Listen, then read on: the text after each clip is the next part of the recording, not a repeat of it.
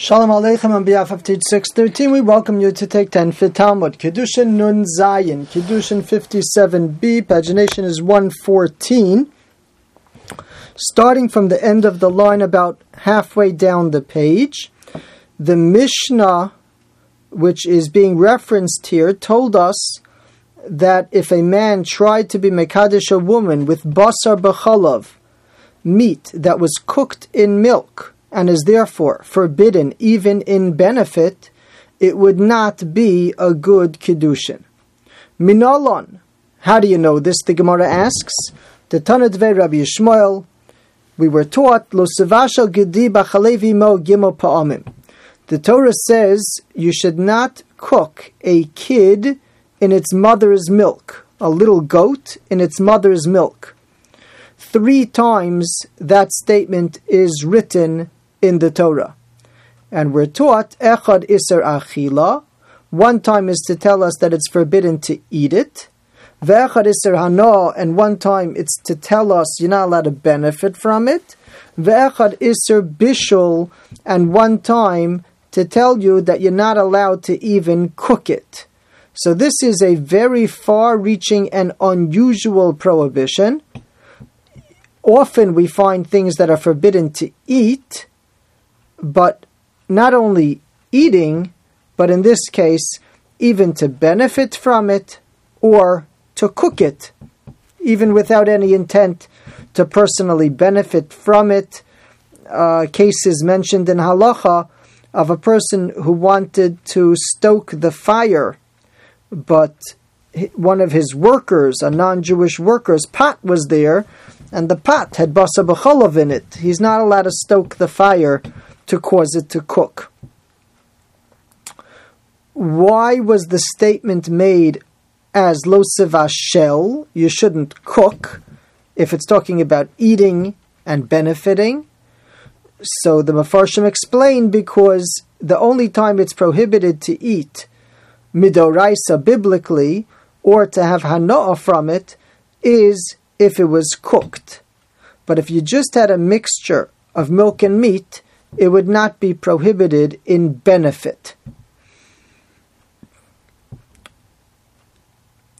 It would still be prohibited in eating, at least on a rabbinic level. It would be prohibited. We keep milk and meat very diligently separate, but to take it so far as to prohibit benefit from it, if the batchup occurred, would you be able to give it to a neighbor or sell it to a neighbor? That's only if it's the biblical prohibition and it was cooked together. Otherwise, it will be permitted in benefit. A case came up where someone put butter accidentally on a turkey and baked it. So because birds are not biblically prohibited to mix milk and meat, it's not meat, it's not flesh, it's not the equivalent of the Torah's example, a goat, which therefore only applies by meat, not by fowl. So therefore that turkey done in butter was indeed prohibited to eat, but was not prohibited in benefit. There's an entire siman in Yoredeya, siman Pei Zayin, which outlines these prohibitions, and the Ramah there writes at the end of Sif Aleph, for example, Kol basar b'chalav she'eina asur min haTorah, any case of milk and meat that's not biblically prohibited, mutter b'hana'ah, will be permitted in benefit, even though it will be prohibited in eating. In Sif Beis, the Mechaber points out, Gedi lav dafka, a goat is not specific. The same would be with an ox or a sheep, etc. There's a reason that Gedi was chosen, but that's not the halachic limiting factor.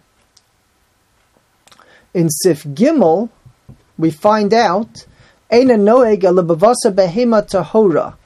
It only applies by the meat of a kosher animal, in the milk of a kosher animal. And this provides us with an interesting leniency. A question came up in the case of swallowing therapy, where a person wants to help a non-Jew with their swallowing. And one of the items, apparently, that was being introduced was a cheeseburger. And the question was if the Torah-observant therapist was going to be able to assist the non-Jewish patient in eating the cheeseburger, not because the non-Jew has any restriction about eating cheeseburgers, is totally permitted to the non-Jew. The question here was that the speech therapist was rotze b'kiyumo, wanted that cheeseburger because that was their method of getting paid. They were gaining benefit from the existence of this product, and they were using it, even if they didn't own it. It was owned by the lunch system, but they were gaining benefit from the cheeseburger. But if you could certifiably ascertain that the meat was from a non-kosher animal, it was not kosher meat, so then this prohibition on the benefit level would not apply. So you could actually, in a quite humorous way, have a new certification out there, certified non-kosher, so that Basa B'chalav laws should not apply. One additional intriguing comment from Siman Pei Zayin in Yoredeya is the concept of Maris Ayin. Maris Ayin means that sometimes milk and meat is going to be prohibited in benefit, or at least in eating, and sometimes it's not prohibited at all if the milk is not from an animal. What's described is almond milk, chalav shkedim, and in that case, since it looks like milk, so to mix it with meat products would be maris ayin. It appears that you're doing the wrong thing, and therefore a person has to do an act that makes it clear that he's not doing anything wrong. And that would be, in the case of the Ramah, to leave the nuts on the table so that people could see where you obtained this milk. Nowadays, if we use coffee whitener at a fleishik meal, we purposely leave the container on the table so that people could see that it's a parav product.